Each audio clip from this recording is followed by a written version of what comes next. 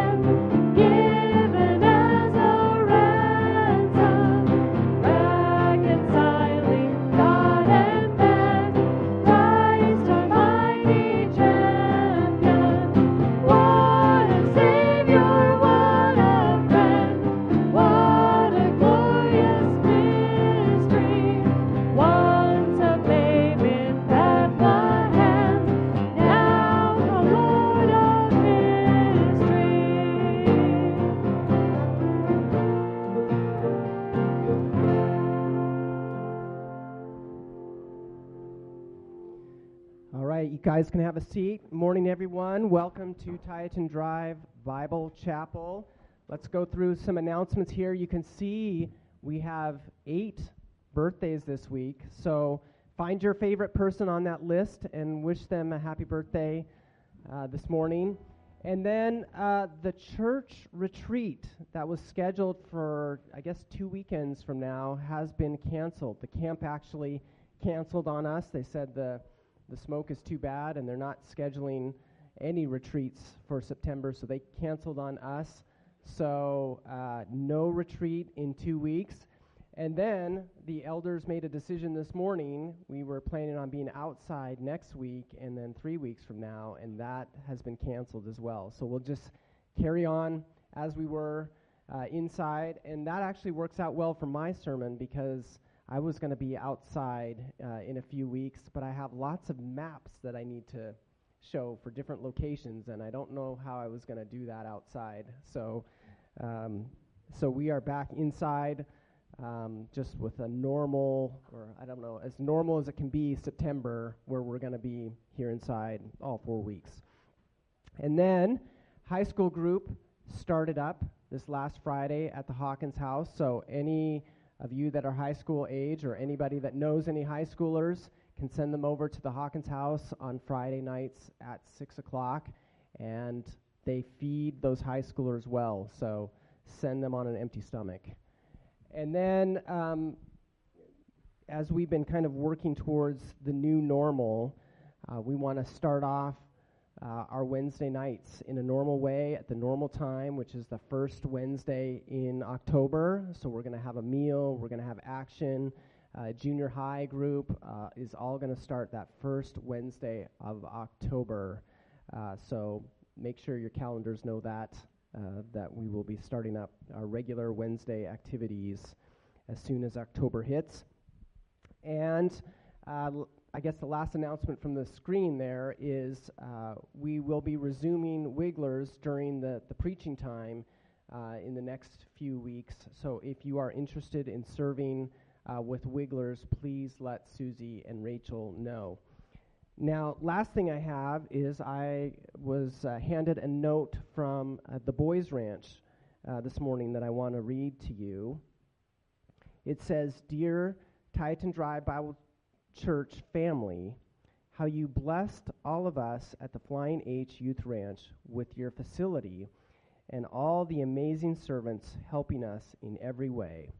The food, lodging, and servant hearts were top-notch. We truly saw the love of Jesus in everything you did for us.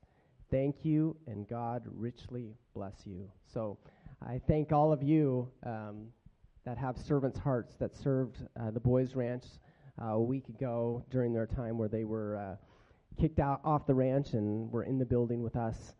So that was a real privilege to use this building in a God-honoring way. And I thank you that so many of you guys have the gift of helps and that servant attitude. I think that's it for announcements. So I am going to pray right now, and as soon as I'm done praying, the kids are dismissed for Sunday school, and then we're going to get Mike up here with 5 extra minutes for him to preach this morning. So, Lord, we do thank you so much again for this time this morning, the chance to be here together, the chance to open up the Word of God together, the chance to be in the Gospels, to look at the life of your Son, Jesus Christ, the perfect life that he lived. We just thank you for that opportunity to study under your Word, the freedom that we have to do that week after week, to do it together. And so, Lord, we just ask your blessing on our time this morning. Bless Mike. Just give him just the right words to say.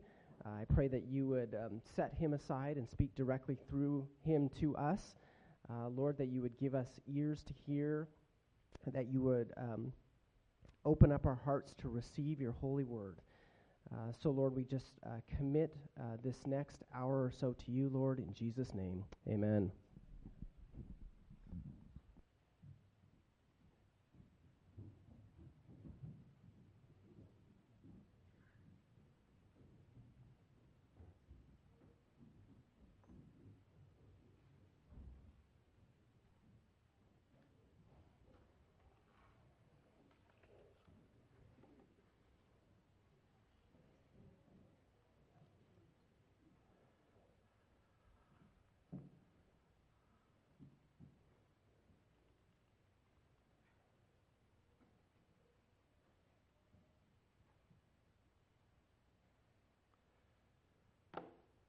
Matthew chapter 2, everybody. Rejoice exceedingly with great joy. Rejoice exceedingly with great joy. That is what the Magi, or the wise men, did when they realized that God himself had led them to Jesus Christ. They rejoiced exceedingly with great joy. Has God led you to Jesus Christ? Do you know who he is? Have you come to worship him? You can join with the Magi this morning and the whole rest of your life if you choose. And you can rejoice exceedingly with great joy because you have been led to the King of all kings and the Lord of lords, the King of the Jews and hopefully the King of your life as well, the Lord Jesus Christ. Rejoice exceedingly with great joy. Matthew chapter 2, we started last week with Matthew chapter 1. Let's turn there, or turn on your Bibles and navigate there. We're going to get through the whole chapter, hopefully, and thank you for an extra 5 minutes this morning. Matthew chapter 2, Thanks for praying, Tim. I just want to say amen to that, and let's get right into it. Matthew chapter 2, verse 1. Now after Jesus was born in Bethlehem of Judea in the days of Herod the king, behold, Magi from the east arrived in Jerusalem, saying, Where is he who has been born King of the Jews? For we saw his star in the east and have come to worship him.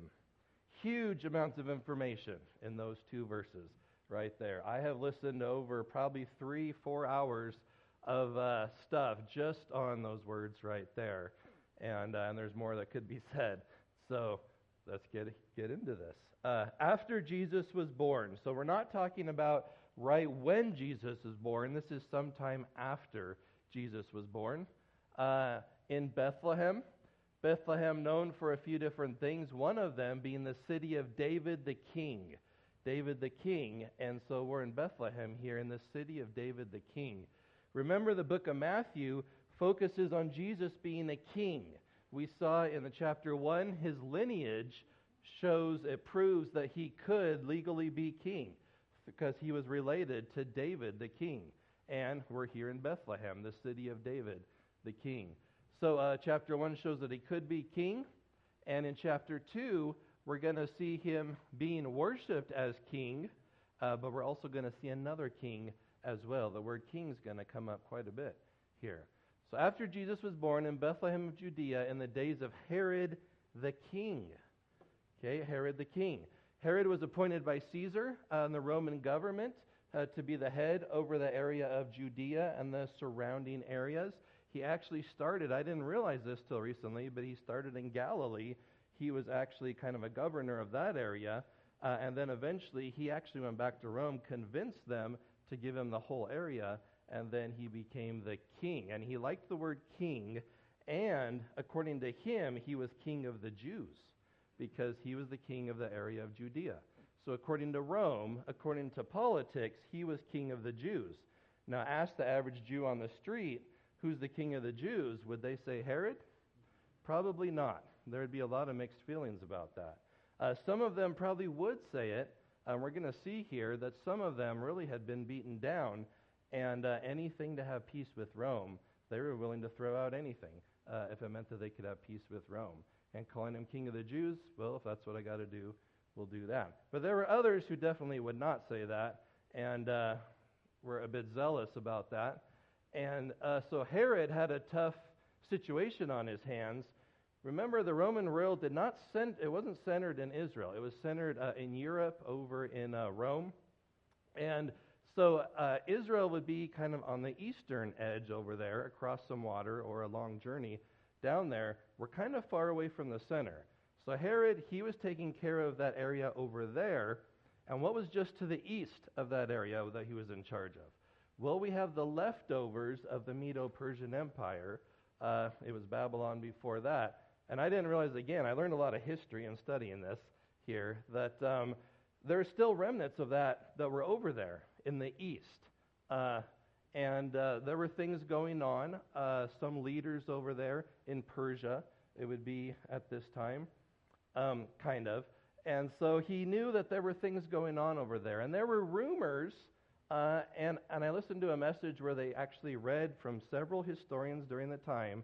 There were rumors all around the Middle East of a king that would come and would actually be from Judea, of all places. And I had no idea that was in the Gentile world over there.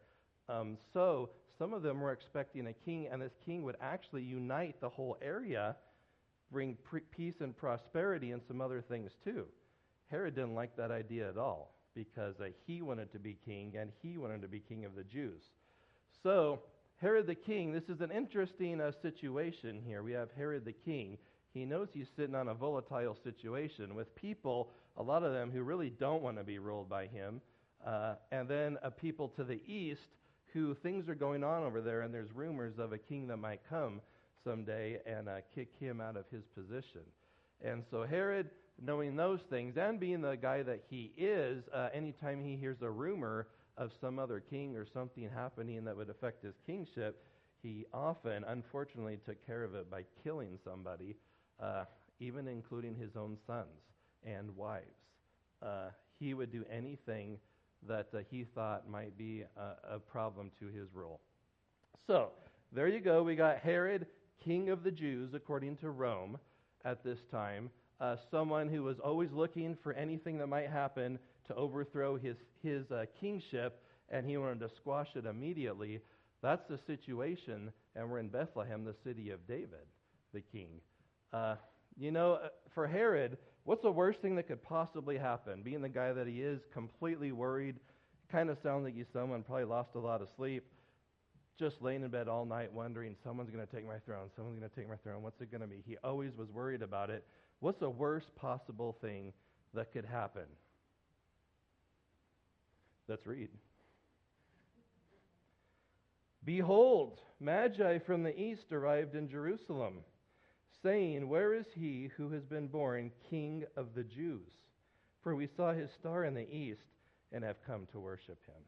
That's the worst thing that could happen to Herod, I think, it sounds like. That's why Matthew puts in a behold. Did you guys see that there? He didn't say Magi arrived. He said, behold. Matthew's like, you're never going to believe this. You guys know Herod, the guy who's always worried about everyone taking over? He wants to be king of the Jews? Well, you're never going to believe this. Listen to this, you guys. Magi came, and they said, where's the king of the Jews? You see, it's just an amazing, really, situation. Who are these Magi?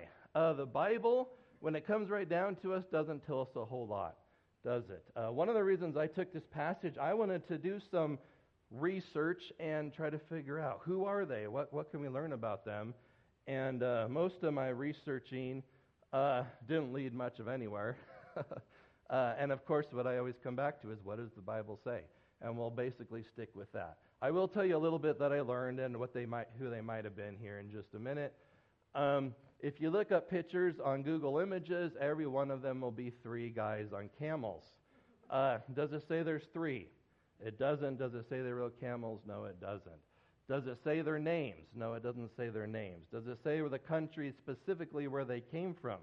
No, it doesn't. There are traditions that say all of those things. I found out also that there's even someone who found their skeletons, and they took their skulls and they put them in a cathedral in Europe, and you can go visit them today. Not sure how they knew the skulls were these guys. Maybe they were facing Bethlehem or something like that. The Bible does not tell us much. It does tell us some things. And if we just look at what the Bible tells us, actually, these are awesome guys. You should be like the Magi. These guys are great. And just the more I've thought about this, the more I thought, man, these are a great example to all of us. And if we lived our lives according to what we know of these guys, that would be doing pretty well. They're from the east. I'll talk in a minute where that might mean from. And we know that the Bible tells us from the east. They apparently study stars. Something happened up in the stars, and it led them on a trip, probably like a 3-month trip there. So that must be a really big deal. They must study them, and it must be a big part of their lives. And what were they coming to do? According to the Bible, what was their one goal? To worship Jesus, to worship the King of the Jews. There's so much we don't know about them, but there's one thing we do know. Their goal, and they were willing to travel through a blazing hot desert months at a time to do it, was simply to worship Jesus. Is that a pretty good goal? I'd say it is. That's a great goal. I wish that my goal was that, and I'd be willing to do anything like these guys, simply to worship Jesus. Pretty amazing thing. Okay, here's in my study of who the Magi were. I didn't go read a bunch of historians and stuff like that. I did. There are some commentaries. I knew there's some commentators who probably did a lot of research, so I listened to sermons by them and I read their commentaries. So they did a bunch of research. They shared what they learned, and I'll share a little bit what I learned from what they shared what they learned. And we might get some truth here. I don't know. Magi is not a word you can translate. It's not like a description of a person. It's an actual group of people, it sounds like. Magi, and it probably dates back to some connection with Babylon, ancient Babylon. And the kings would always have people that would advise them. And their advisors, even in the Bible and in other things, the king's advisors, they would be really, hopefully, smart people. They might be able to interpret dreams. They might be able to interpret the stars. They might be able to interpret the times and get a feeling for things and advise the king on what to do based on those things, perhaps based on the religions and other things that they believed in. Perhaps some of them would be priests in their own way, or all sorts of interesting things there. Well, probably the Magi had their roots there, had something to do with that in Babylon. And remember an interesting thing about Babylon. Do we know about one of those? Believe it or not, if you go back, and I read this in Daniel, they're called wise men. Did you know they were called wise men back, the people that advised the king in Babylon? There's a few different words. Wise men is one of them, and there's a word that sounds like magi in there as well. Interesting. Never saw that before. So the Magi probably were not all of these people, but maybe a group of these people that were advisors to the king were a Magi, a group that actually, if you're born into this group, kind of like the Levitical system in the Jews, well, the Magi's were a group of people, and they would advise the king. Do you remember a famous Jewish person who went to be with them? Daniel, the prophet Daniel. He became one of them, and after he interpreted a dream from the king correctly, the king made him the head over all the Magi. It said something like Magi, wise men, and it also said magicians and some other things too in there. But there were Magi mixed in there. Now, if Daniel's the head over your group, do you think Daniel's going to tell you something about God? There's no chance that he didn't, okay? He did. Very godly man, God used in a powerful ways, and he was getting prophecies as well directly from God. Surely he told these group, and the Magi heard about God there. Now, like I said, a lot of speculation here. I don't really know, and I don't know where these historians really get all their information, but it sounds pretty good that the Magi probably came from people that attended to the king and helped him, and Daniel perhaps had a big part in at least some of them coming to know the truth about God. You take people who study the stars, very wise in the sciences and other stuff, and one guy said even further, the Magi, from what we know, they believed there was one God. They believed in a sacrificial system, and actually was a lot that sounded like the Jews. It wouldn't be a big jump to actually accept Yahweh as the true living God. So perhaps that sounds pretty reasonable, and actually one message I heard, 2 hours of a message, they read several historians that said a lot of things along those lines, that was true.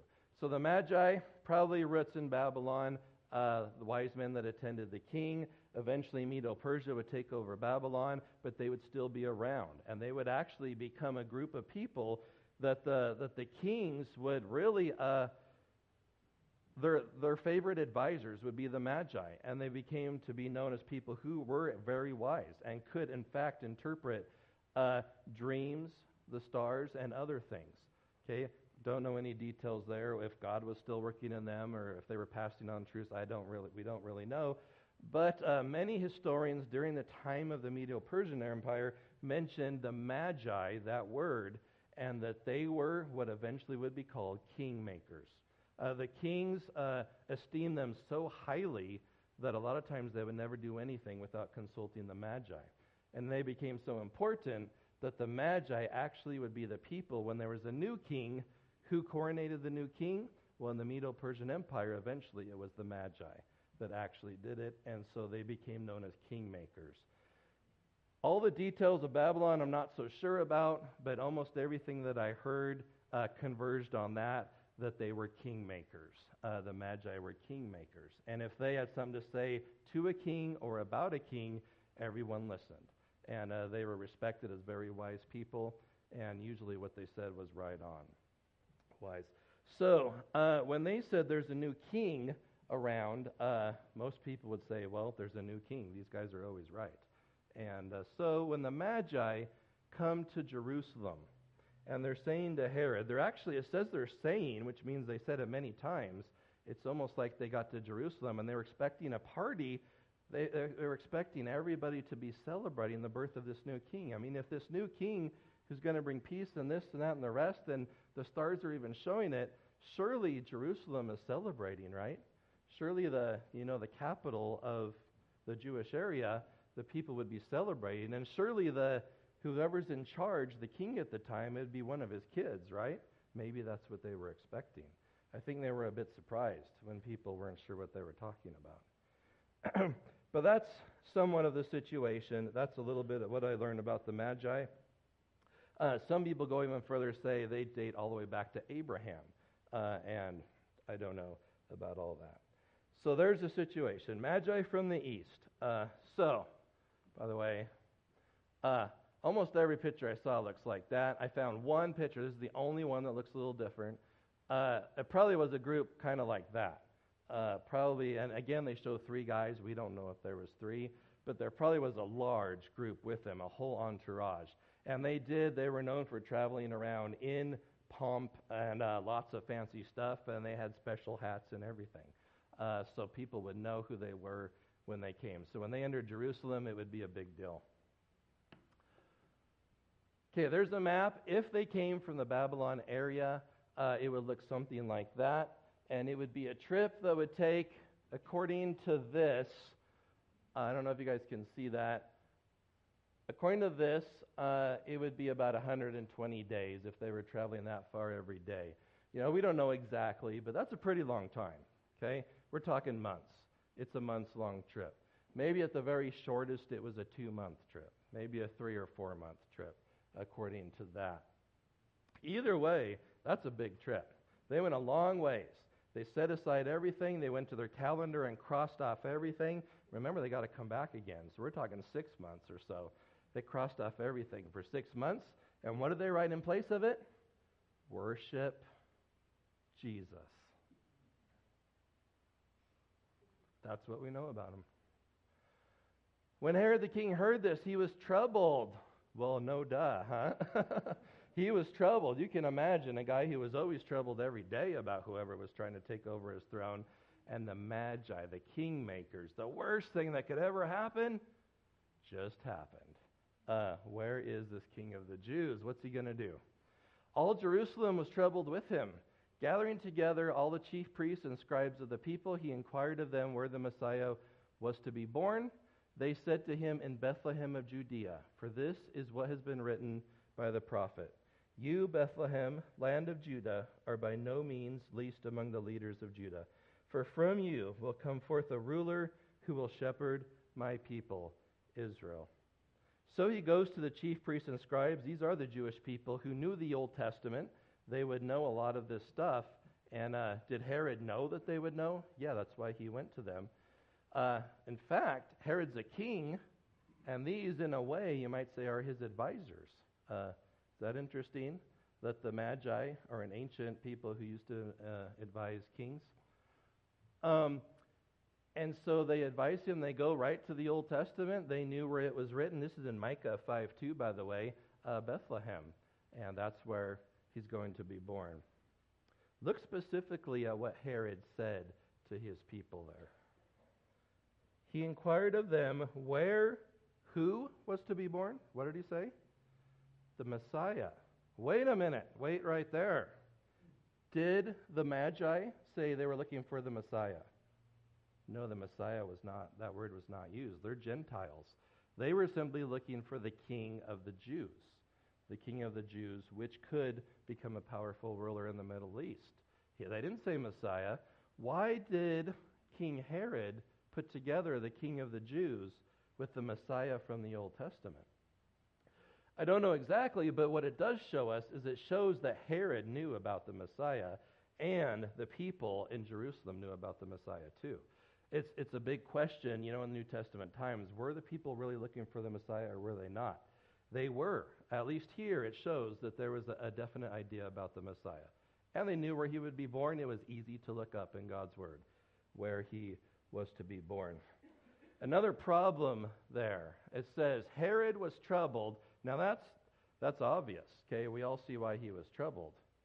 But it says all Jerusalem with him. All Jerusalem with him. Now they took what the Magi said to be the Messiah.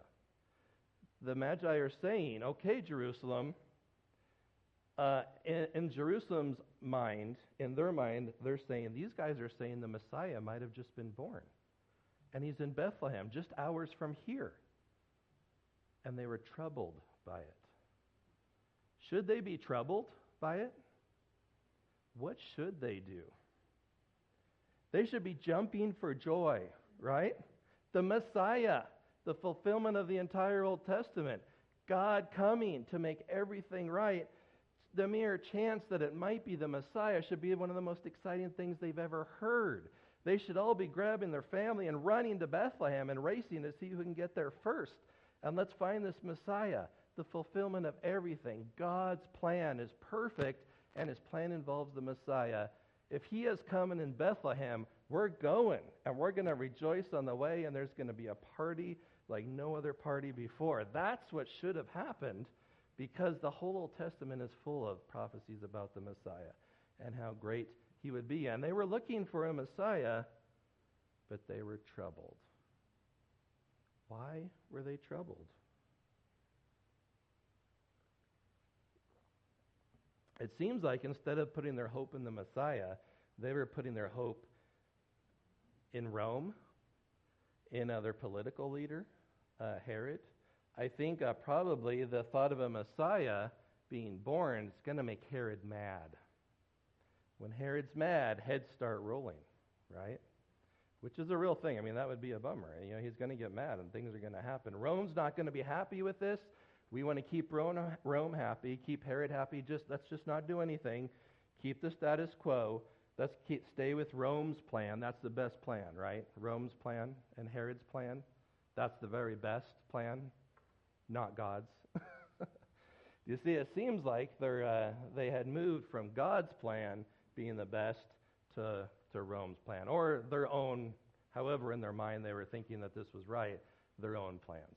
They were looking to the politics of the time and the leaders of the time, and it seemed like they thought that was better than Jesus, God in the flesh, coming the Messiah. They really missed it, didn't they? It's sad that they were troubled by that. They should not have been troubled. They should have been excited about this. It's amazing, too, they knew right where to go in the Scriptures to find where he was going to be born. They knew about it. They were expecting a Messiah. It shows that you can know something and even understand something, and yet your heart can be far from God and far from the truth, which is pretty amazing here. Then Herod secretly called for the Magi and determined from them the exact time the star appeared. And he sent them to Bethlehem and said, "Go, search carefully for the child. When you have found him, report to me so that I too may come and worship him." Herod's an evil man, an evil leader, and he wants to kill Jesus. There's no other way around it. He just wants to kill anybody who has anything to say about his throne. So that's all he wants. Notice he sends the Magi. He's not willing to go himself. He's not willing to go. I read it's about a 4 or 5 hour walk from Jerusalem to Bethlehem. It's not that far. He wasn't willing to go. The scribes and the chief priests, it doesn't say any of them went. He didn't send them. Apparently, it was too far of a walk to go see the Messiah, to go find if it was really true. That's really sad. The Jews should have been looking forward so much to the Messiah coming, and they didn't care. They just didn't care. So he has to send these Gentiles who had come far from the east. They were the ones who were willing to go and see him. Amazing how this works out. He wanted to know the exact time the star appeared. Probably he was putting his plot together in his head, how he's going to kill Jesus. Well, I need to know about how old he is. So probably assuming if the star appeared at a certain time, that was the day of the birth. So if the star appeared 6 months ago, baby's probably 6 months old. He's probably figuring something like that, trying to get some information. And obviously there, let me go back. I think. He's lying. I think you guys see that, but he's just lying through his teeth there, that he wants to come worship him.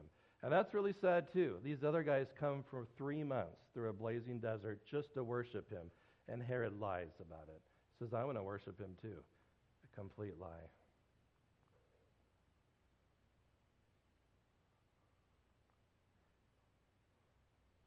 Oh, That worked. After hearing the king, they went on their way, and behold, the star, which they had seen in the east, went on ahead of them until it came to a stop over the place where the child was to be found. Okay, so what's the nature of this star? Well, there's plenty of things you can read about that too. Lots of different ideas about this. Could have been a natural event. At the time, this is actually something that happened last year. Anybody remember in the news, the Bethlehem star is back? Anyone see that in the news? Well, during the time around Jesus' birth, there was a conjunction of Jupiter and Saturn, and it happened again last year. December 21st, they were pretty close together. You can see each day, each week, they were getting closer and closer together. You could see them coming, and then eventually they got really close together in the sky. A very bright star next to it, Regulus, the king's star, was near it too. Maybe it was something like this. This did happen around the time that Jesus was born. Maybe that was it. Maybe it was a completely supernatural star that wasn't there before and it wasn't there again, that we wouldn't really know anything about now, but it was there. It could have been that. Maybe it was something low in the atmosphere because it actually led them to the house that they were going. Maybe it was the actual glory of God, the Shekinah glory that led the Israelites through the wilderness. Remember that light that led them? Perhaps, the Lord was appearing on earth and his glory was being revealed from the heavens or something like that. That's a lot of different options I just gave you. and a lot of, pretty much, you find everybody's idea. And the commentaries, it was pretty much one person felt really strongly about this one felt strongly about this one, and they were all over the place. So don't know for sure which one it could be. What we do know, notice back in verse 2. In verse 2 it said, "Where is he who has been born King of the Jews? We saw his star in the east and have come to worship him." Did verse 2 say that they were following the star? It did not. It said, "We saw his star in the east, and we came to Jerusalem to worship him." They saw a star that apparently signified the King of the Jews.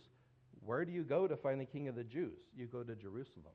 That's why they went to Jerusalem. It doesn't say they were following the star at the beginning.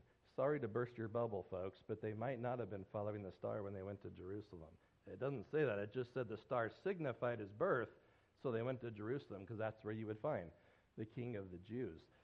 It seems like, actually, in the next verse we look at, we won't go there yet, it seems like they were not expecting that star to actually lead them to Bethlehem, and of all things, to lead them to the house that Jesus was in. Now that does sound like a supernatural event, a pretty amazing thing. So what was the nature of the star? Not sure. I'll give you my quick opinion on that. I think it's very important to remember Genesis chapter 1. Why did God put the stars in the sky, according to Genesis chapter 1? Okay, think about that. Why did he put them in the sky? For signs. Signs, seasons, days, and years. Signs. A lot of people skip over that. They are for signs. Was there ever a time for a sign? The birth of the Messiah, would that be a good time for a sign? Well, God said, not me, God said in Genesis 1, that's why I put the stars up there, to give you signs. If you guys would look at them and understand, I'm putting them up there for signs. Maybe these guys were looking and many others weren't, and understanding maybe there was a sign up there. Also, Psalm 19, the heavens declare the glory of God.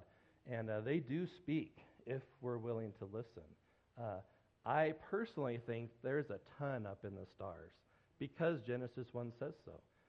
God has put a lot of things in the stars. For those who really perhaps spend their entire life studying the stars, and maybe that's what these guys did, and put that along with a true belief in the one God, reading his word too, maybe there's a lot of things you could find in the stars. It says in Genesis 1. I'm not just saying that. Another reason why I think there's a lot up in the stars is because Satan has gone to such great lengths to cover it up.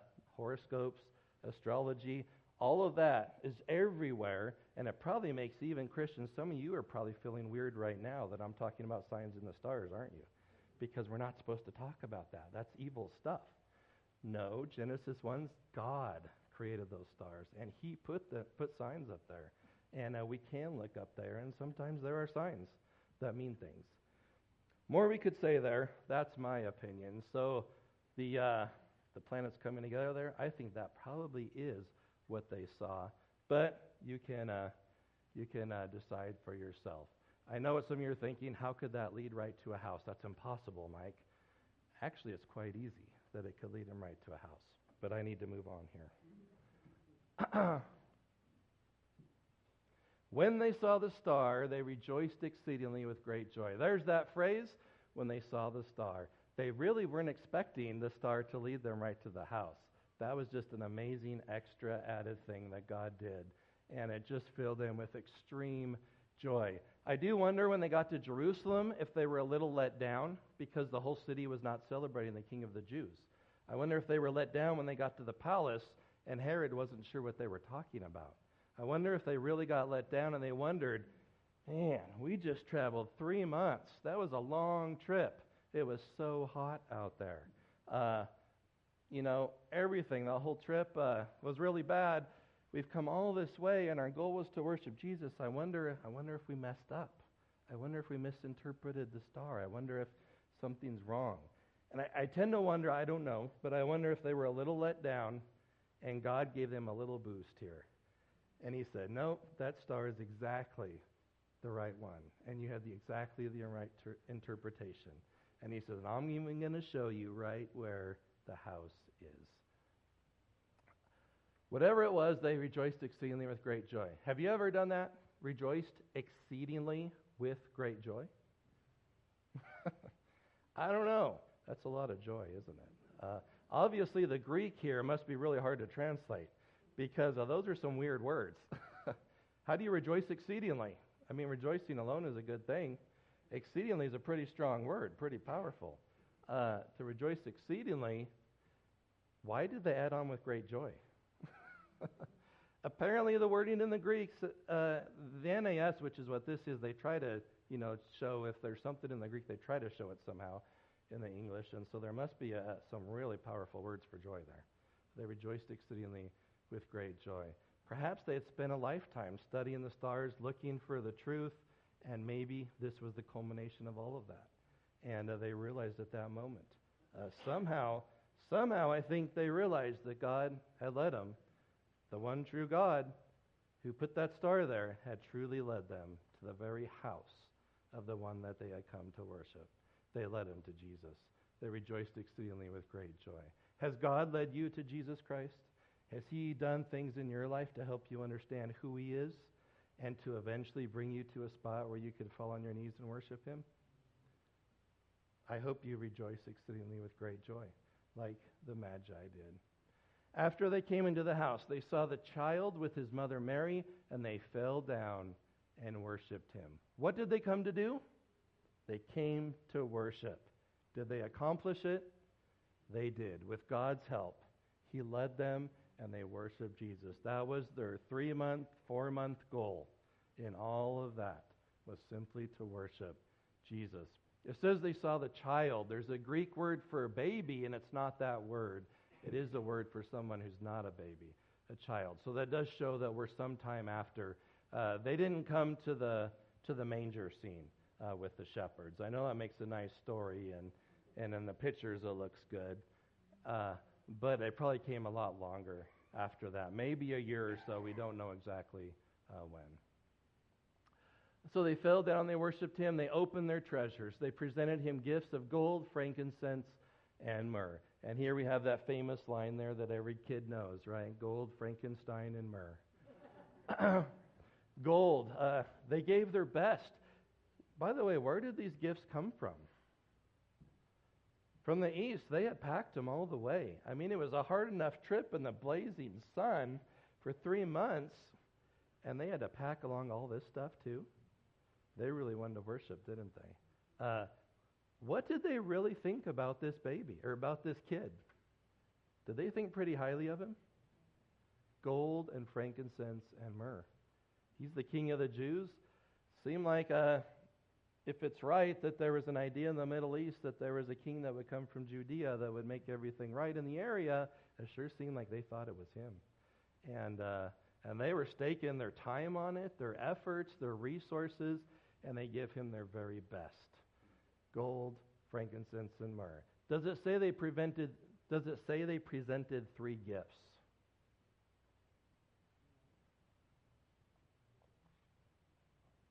They presented gifts. Some of them were of gold, some were of frankincense, some of myrrh. Might have been a whole pile of stuff. It just says the type of the gifts was gold, frankincense, and myrrh. Gold, we don't know if they had specific things in mind when they gave him those 3 gifts. Some people see they're symbolic, gold being symbolic of deity, purity, and kingship. Frankincense, the fragrance, the beautiful fragrance of his life that he would live. And myrrh, often used in embalming dead bodies. Perhaps the myrrh was looking forward to his sacrifice and his death. We don't know if that's what they were thinking or not. I used to not think so much, but these guys really were wise. I think they were very wise. I think God had somehow revealed a lot to these guys. Why would you get on your... Probably not camels, by the way. They probably were actually known for riding these really big horses. But why would you get on whatever it is you're riding across the desert, go for so long? Why would you do all this stuff? They truly believed a lot about him. They knew something about who he was. They gave their best. We just did a study through the minor prophets. A couple weeks ago, we were doing Malachi. Dave led us through that. And in Malachi, God told the Jews several times, he said, you're bringing your worst sacrifices. He said, stop doing it. You're going out you look at your lambs and you're bringing the worst. You're bringing the bad ones, the lame ones, the worst. And it's not, when you come bring your sacrifice, it's not coming from your heart. You're doing it because you have to. He says, just stop doing it. He says, I'm not accepting them. They were bad sacrifices. This was the Jewish people who knew God. And here, what do we have here? We have Gentiles from far away.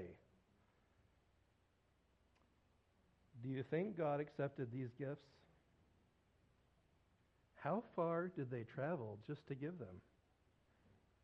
This is their best, their very best. Maybe it wasn't a lamb, maybe it wasn't done in the Levitical way, but boy, their hearts seemed to be in the right spot. As far as we know, they came to worship. They gave them their very best. And just the fact that they traveled so far, it tells us a lot, I think, about them. They were willing to do anything just to worship Jesus. A good example for us. All right. And after being warned by God in a dream not to return to Herod, the Magi left for their own country by another way. Did you know God spoke to the Magi in a dream? That's something I really never put together in the Christmas story till here, in a dream. It almost says it matter-of-factly. I almost wonder, did God speak to the Magi earlier on about something? Perhaps. Moving on, verse 13. I wish I could stop here. The story of the Magi is great. I think we should be like them. It's encouraging, and we should have a lot of joy because we found Jesus. But there is more to this chapter, and let's read through it. Verse 13. Now when they had gone, behold, an angel of the Lord appeared to Joseph in a dream and said, Get up, take the child and his mother, and flee to Egypt. Stay there until I tell you, for Herod is going to search for the child to kill him. So Joseph got up and took the child and his mother while it was still night and left for Egypt.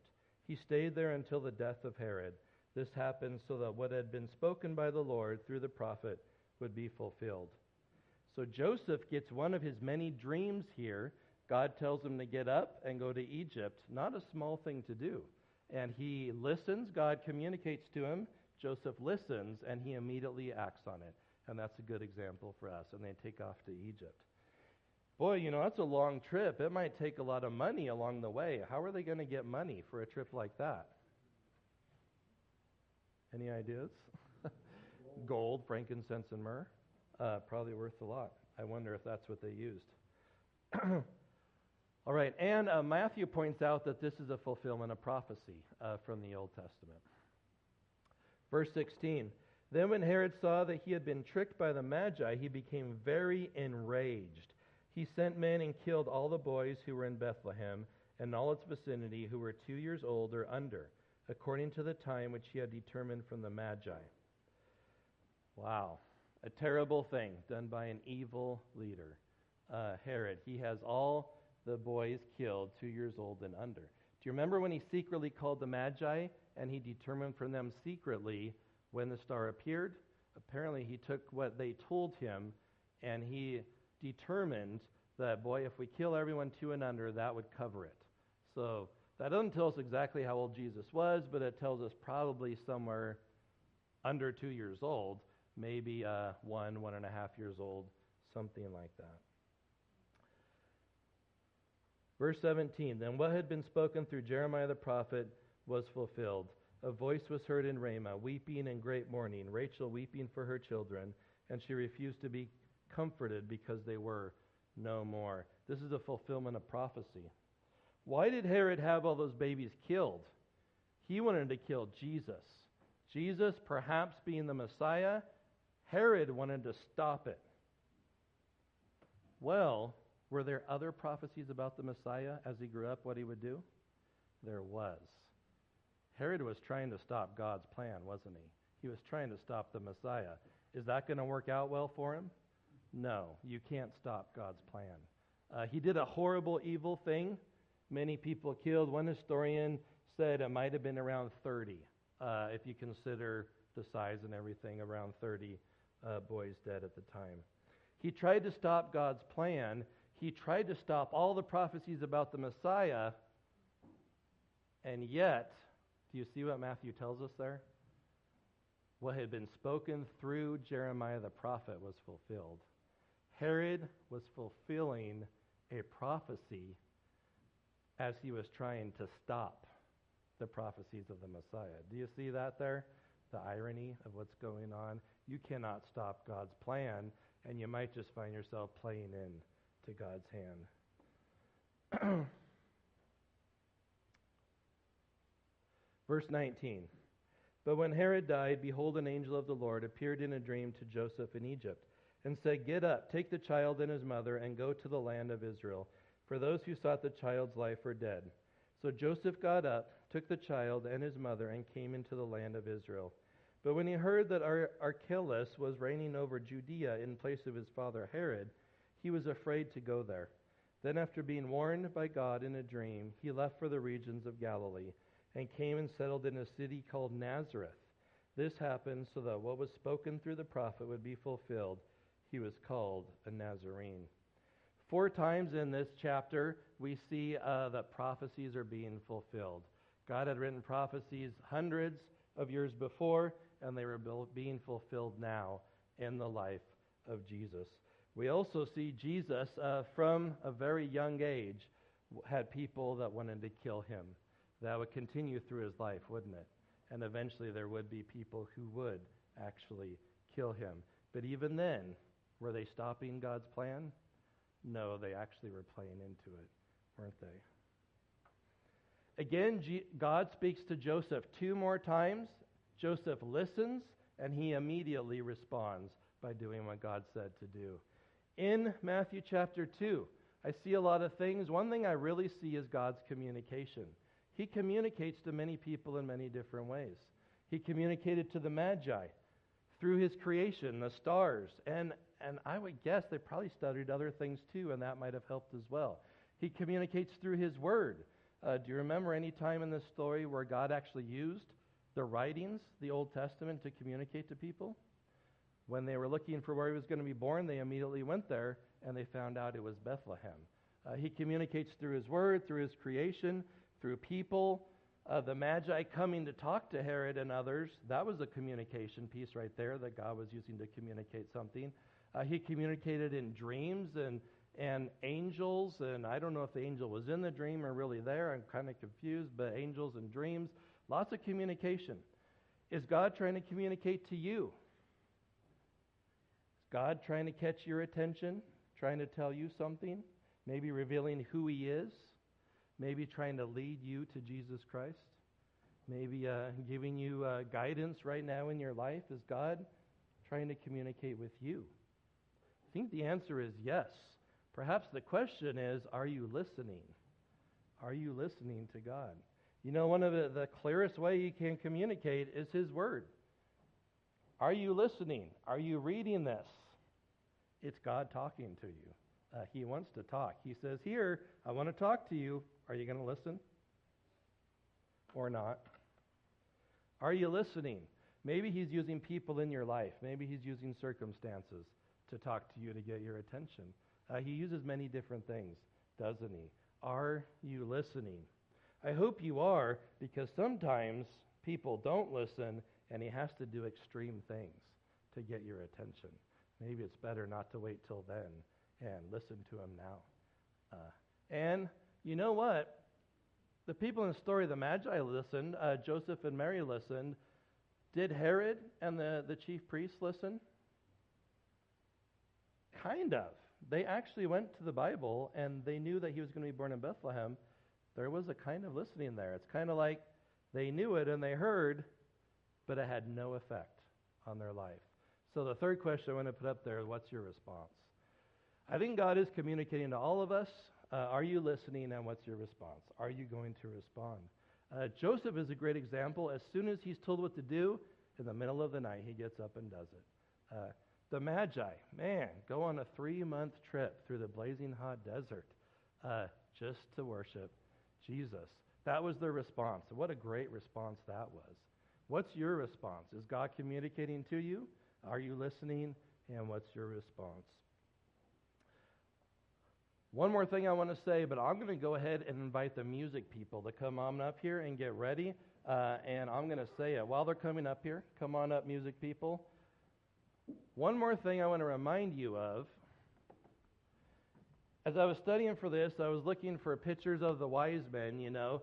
Every picture, I could not find a single picture where the wise men were smiling. Do you know that? The wise men are somber. Here is your gift. What's one of the few things we know about them? Joyful. They were joyful. They rejoiced exceedingly with great joy. I don't know what that looked like. I don't think it looked like any of the pictures I saw that I was searching for. They were joyful. They had been led to Jesus Christ. That was something to rejoice about, perhaps something to sing about. Has God led you to the Lord Jesus Christ? If He has, I hope you rejoice exceedingly with great joy. And we're going to have a chance now to sing, and maybe we can even do a little bit of that right now.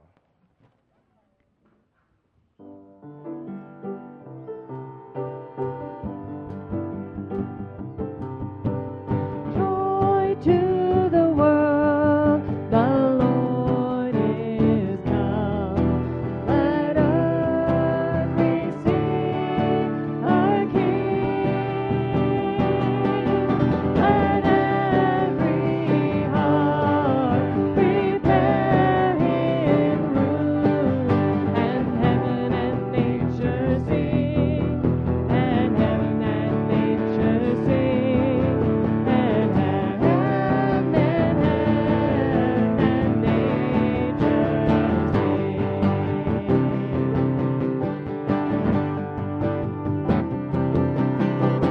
Joy to the world, the Savior reigns. Let all their songs employ, while fields and floods, rocks, hills, and plains repeat the sounding joy. Repeat the sounding joy. Repeat the sounding joy. Joy, unspeakable joy, and overflowing well, no tongue can tell. Joy, unspeakable joy, it rises in my soul.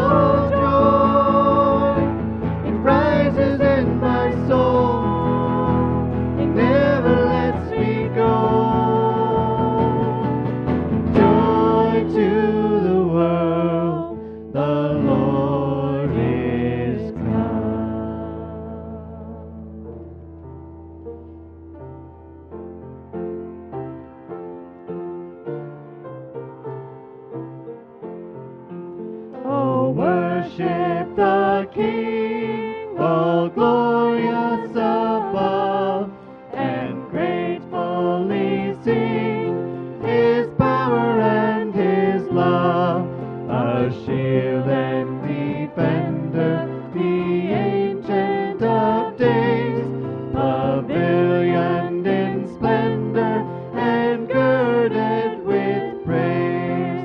Oh, tell of His might, oh, sing of His grace, whose robe is the light, whose canopy space, whose chariots of wrath the deep thunder clouds form, and dark is His path on the wings of the storm. Thy bountiful care, what tongue can recite? It breathes in the air, it shines in the light, it streams from the hills, it descends to the plain, and sweetly distills in the dew and the rain. Frail children of dust and feeble as frail, in Thee do we trust, nor find Thee to fail. Thy mercies how tender, how firm to the end, our Maker, Defender, Redeemer, and Friend. For Thou, O Lord, art high above all the earth. Thou art exalted far above all gods. For Thou, O Lord, art high above all the earth. Thou art exalted far above all gods. I exalt Thee,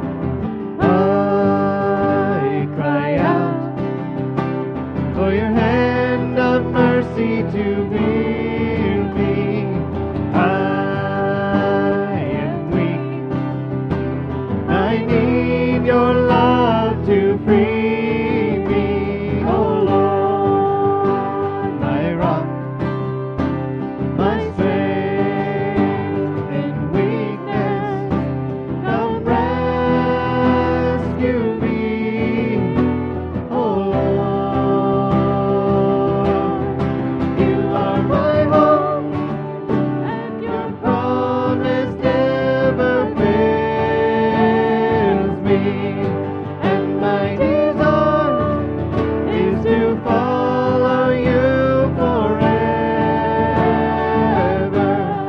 For you are good, for you are good, for you are good to me. For you are good, for you are good, for you are good to me. I cry out for your hand of mercy to heal me. I am weak. I need your love to free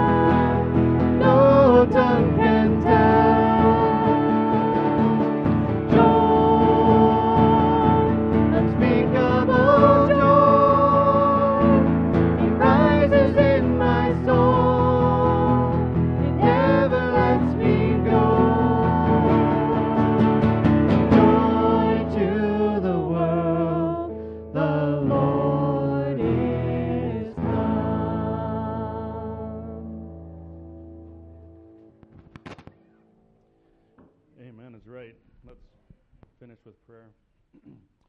Lord, we're thankful for your gifts to us. We're thankful that you've given us an opportunity to gather this morning and to be together, and how these things are a gift to us. We're ultimately thankful that you have given us yourself, and that there is no greater gift than that. It's you that we praise, Lord. It's you that we adore, and it's to you that we're thankful for an opportunity to gather and do that this morning.